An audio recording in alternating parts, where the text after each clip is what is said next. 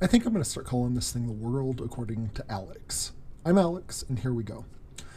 There's a lot of talk right now on the social media sphere, blogosphere, everywhere, the news. I can't go anywhere or open a single page without seeing some kind of ad about how disappointed people are about what's going on with Biden or about what was going on with Trump, so on and so forth.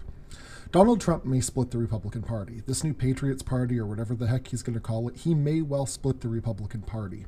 And while you might think that that's a terrible thing, I don't think it would be. And in fact, I think if we split the Democratic Party, that would be an even better thing. These politicians are going to stay beholden to all of the special interests that keep them there. There's almost no way around that, because they know that if you're an evangelical Christian, you're going to vote for whoever has the R by their name because you have no other choice. And if you're a progressive, you're going to vote for whoever has the D alongside their name because, again, you have no other choice. Here's my thoughts on the matter. Lose an election. Purposely. You might think this is crazy and, all the damage that could be done and, this, that, and the other. But we've already seen all of the damage that can be done. We have survived a Donald Trump presidency. We know what can be done. So here's what I'm getting at. You can't really push the party left, the Democratic Party. They're centrist at best. You've got a few outsiders.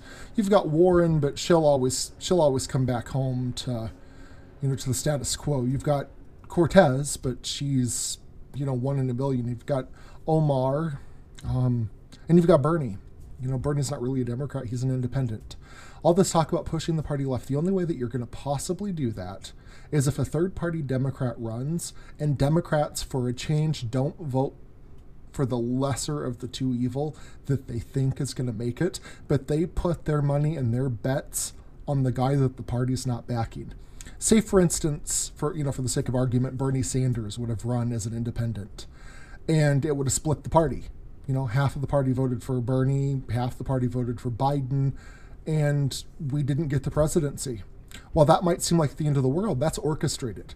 The powers that be want us to think that that would be the end of the world and no good could come from it and the whole world would come crashing down. Guess what, guys? It won't. But what that would do is it would force the party to look, and it would force the party to see that the voters aren't just going to fall in line. And that would be about the only thing in the world that could force the party left. Otherwise, there's a chance if this happens more than one time, let it happen on some local level elections as well as a presidential election, that we would get new parties in the works. And there is absolutely nothing wrong with new parties. We are one of the only countries who has two parties and believes that that's the only way that it can be. What's really funny about that is that the people who founded this country planned and assumed at least that there would be 3, 4, 5 or more parties. There weren't supposed to just be two. There shouldn't just be two because there's really no other choices. Right wing, left wing of the same damn bird. I don't know how many times that has to be said.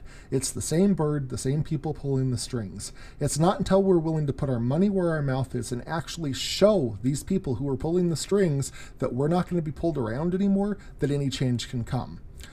But, of course, anybody who says that is anti-American, they're a socialist, they're a fool, they're discredited, because the powers that be, the one thing that they're not going to easily let go of is power.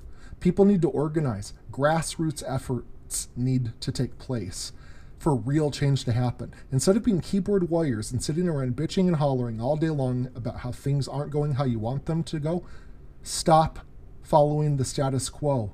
And get out there for the love of God and try to make sure that other people stop too. So that's my 2 cents. Questions, comments, criticisms, concerns, please let me have them.